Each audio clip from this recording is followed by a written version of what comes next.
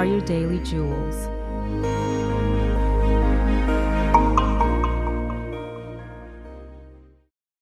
Jealous-free zone. Being judgmental and jealous toward others reflect dissatisfaction, unhappiness, and anger in your own life. Take the time to figure out what is beneath your judgmental nature and jealous ways so that you are not kept from the goodness God has for you.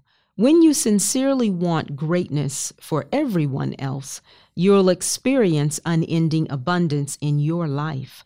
So always ask God and your angels to make you free of judgment and jealousy.